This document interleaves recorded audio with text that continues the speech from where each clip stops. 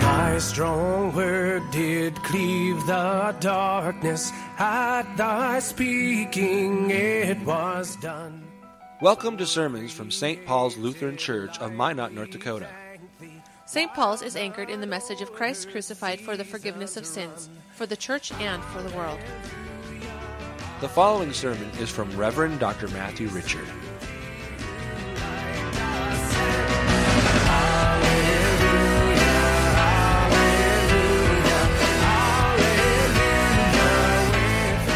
Holy Gospel according to St. Matthew, the 21st chapter.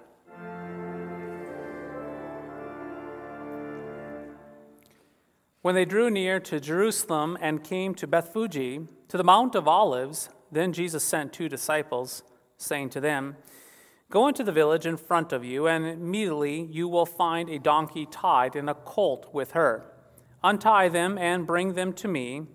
If anyone says anything to you, you shall say, 'The Lord needs them,' and he will send them at once." This took place to fulfill what was spoken by the prophets, saying, "Say to the daughter of Zion, Behold, your king is coming to you, humble and mounted on a donkey, and on a colt, the foal of a beast of burden." The disciples went and did as Jesus had directed them. They brought the donkey and the colt and put on them their cloaks, and he sat on them. Most of the crowd spread their cloaks on the road, and others cut branches from the trees and spread them on the road. And the crowds that went before him and that followed him were shouting, "Hosanna to the Son of David! Blessed is he who comes in the name of the Lord! Hosanna in the highest!" This is the gospel of the Lord.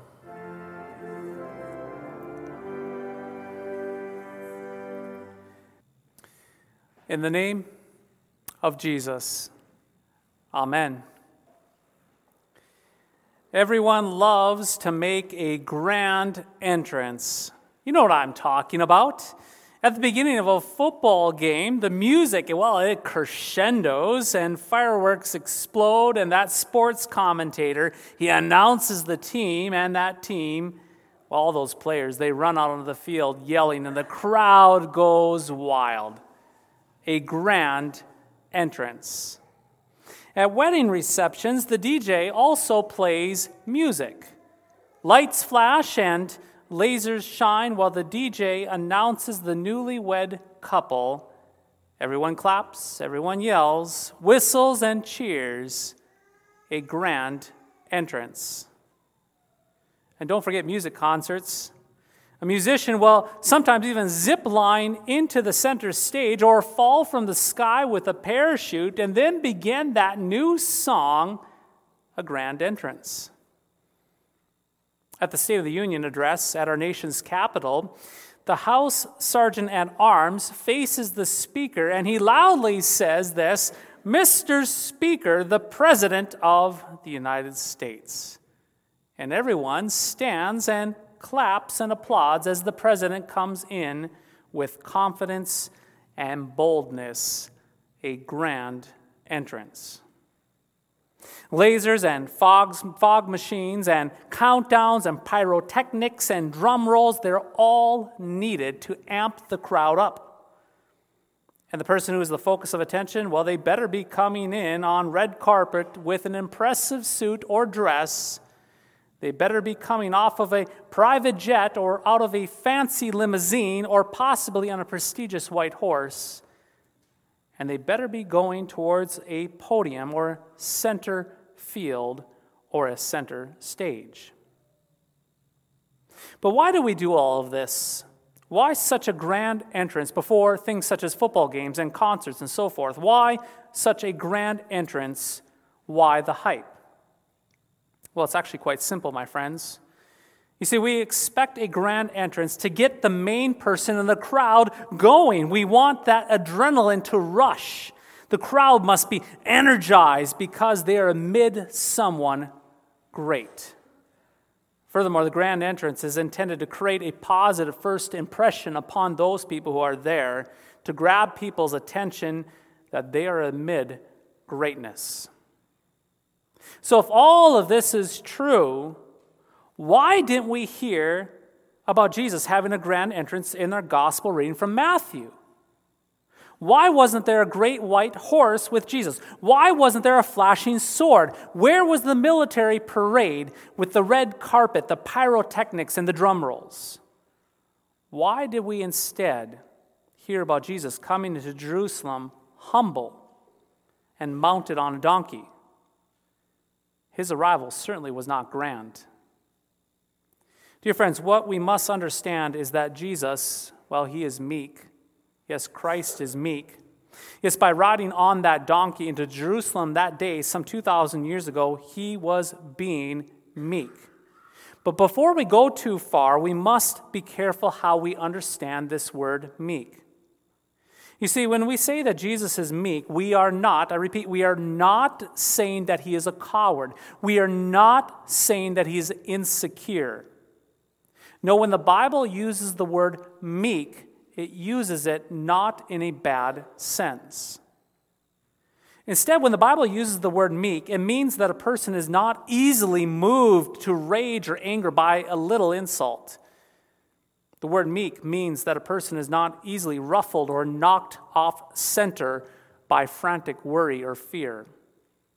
It means that they are not necessarily and easily irritated or provoked to loud, passionate reactions. Simply stated, the word meek, yes, that word meek means that a person is spiritually composed. They're spiritually composed and strong. That is to say, Jesus came mounted on a donkey with meekness because he was the real deal. Indeed, he was the real deal. When you are the real deal, you are not easily swayed. You don't have to amp people up to get their adrenaline going.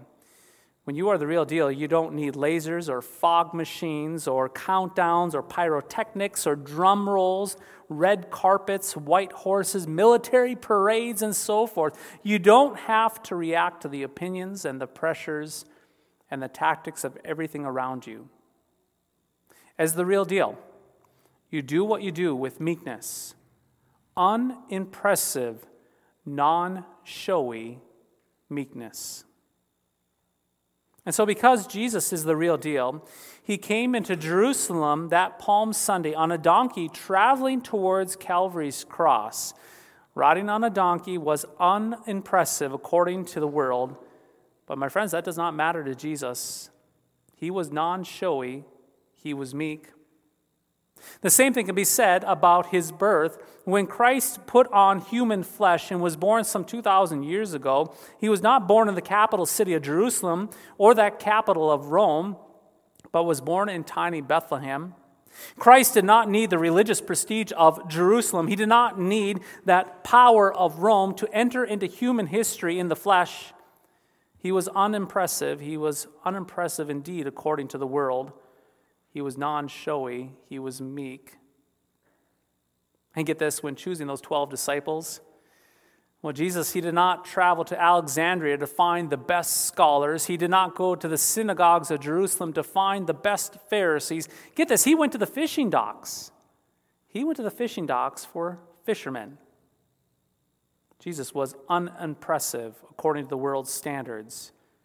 He was non-showy. He was meek. And when paying for the sins of the world, no conquering of the Roman Empire, no establishment of a new kingdom with military and laws, no golden throne, but a bloody cross where he would bring life to the world by taking the world's death upon himself as he hung on that cross, bloodied for us. He was unimpressive according to the world. He was non-showy. He was meek. Such is the way of Jesus, my friends. Such is the way of Jesus. You see, it's all beginning to make sense now, is it not? What we do with the season of Advent. Indeed, it all makes sense how we function during this time of Advent. You see, dear friends, this last week, marketers and businesses have been amping things up. We just think of last Friday with what? Black Friday that was abounding everywhere. And tomorrow, if I'm not mistaken, is Cyber Monday. The season of Christmas is off and it is running. Adrenaline is flowing and consumers in America, people are energized. They are frantically going around shopping and putting up decorations and anticipating the arrival of Santa Claus. And yet, Here in Christ's church, we do the exact opposite. We do the exact opposite. We are meek. We entered into the season of Advent, a season of pulling the throttle. Yes, pulling that throttle back. A season of repentance, a season of quietness and reflection. Why? Because Christ does not need a grand entrance before Christmas Eve. Christ's church does not need to be energized or pumped up for Jesus' birth. All that the church needs is to slow down, to behold, and to see the Christ child as the real deal, coming for his church and the world. And how does he come? Like his meek coming into Jerusalem on the donkey and his meek coming to Bethlehem in that manger, Jesus, he comes to you each and every single day and every single week in the same manner with meekness. That is to say, Jesus comes to you this very day through his word spoken through the mouth of a sinful, insignificant, unimpressive pastor. He comes to you this day in non-showy bread and wine to give himself to you. And let us not forget, Jesus comes to you in unpretentious water that is poured upon your head, marking you as one of the redeemed. No laser shows, no fog machines, no countdowns, no pyrotechnics, no drum rolls, but rather just simple and meek words and simple and meek elements applied to you by an unimportant and unimpressive pastor. This is the meekness of Christ and how he humbly engages you, each and every one of you. Tragically, though, we Christians can get a little bored with this meekness of the church, of Christ and his church. And let's just be honest, we are attracted to the theatrics, are we not? Yes, we are quickly swayed and distracted by the dramatic grand entrances. Like a fly being attracted to bright lights, well, we Christians can easily dismiss or get bored with the meek ways of the church and seek after the dramatic, the impressive, and the so-called important. But dear friends, you must keep in mind that the nature of Jesus is that he comes for you in meekness for a very distinct purpose. Don't let this go by. Open your ears and hear this. He comes to you with meekness not only because he does not need a grand entrance, but he also has no intention of making it seem that he is too important for you. In other words, Jesus does not come with flashiness or showiness as if he is trying to convince you that he is among Time magazine's most influential people of 2019. He has no desire to make you chase after him. He is not interested in popularity contests or what people think. Christ does not care about the A squad, but instead his only desire, mark this, his only desire is to come in meekness so that no burdened sinner would be driven away from him as if Jesus is too high and too lofty for sinners. What this means is this: no matter how low you are in your sin, no matter how much you have failed in life, no matter how ugly your sin is, Jesus comes to you not with a high and lofty grand entrance, but in meekness, in gentleness and simplicity, so that he might not drive you away in fear, but simply come to you to proclaim these powerful but meek and simple words: I forgive you. My blood is sufficient for all of your sins. I baptize you. I feed you my body and blood. You are mine. This is your Jesus who came to you in his birth in Bethlehem. This is your Jesus who came to your cross in Jerusalem. This is your Jesus who comes to you in his word and sacraments. This is your Jesus who comes to you not with a grand entrance, but with meekness, with simplicity, to declare you forgiven. In the name of Jesus, amen.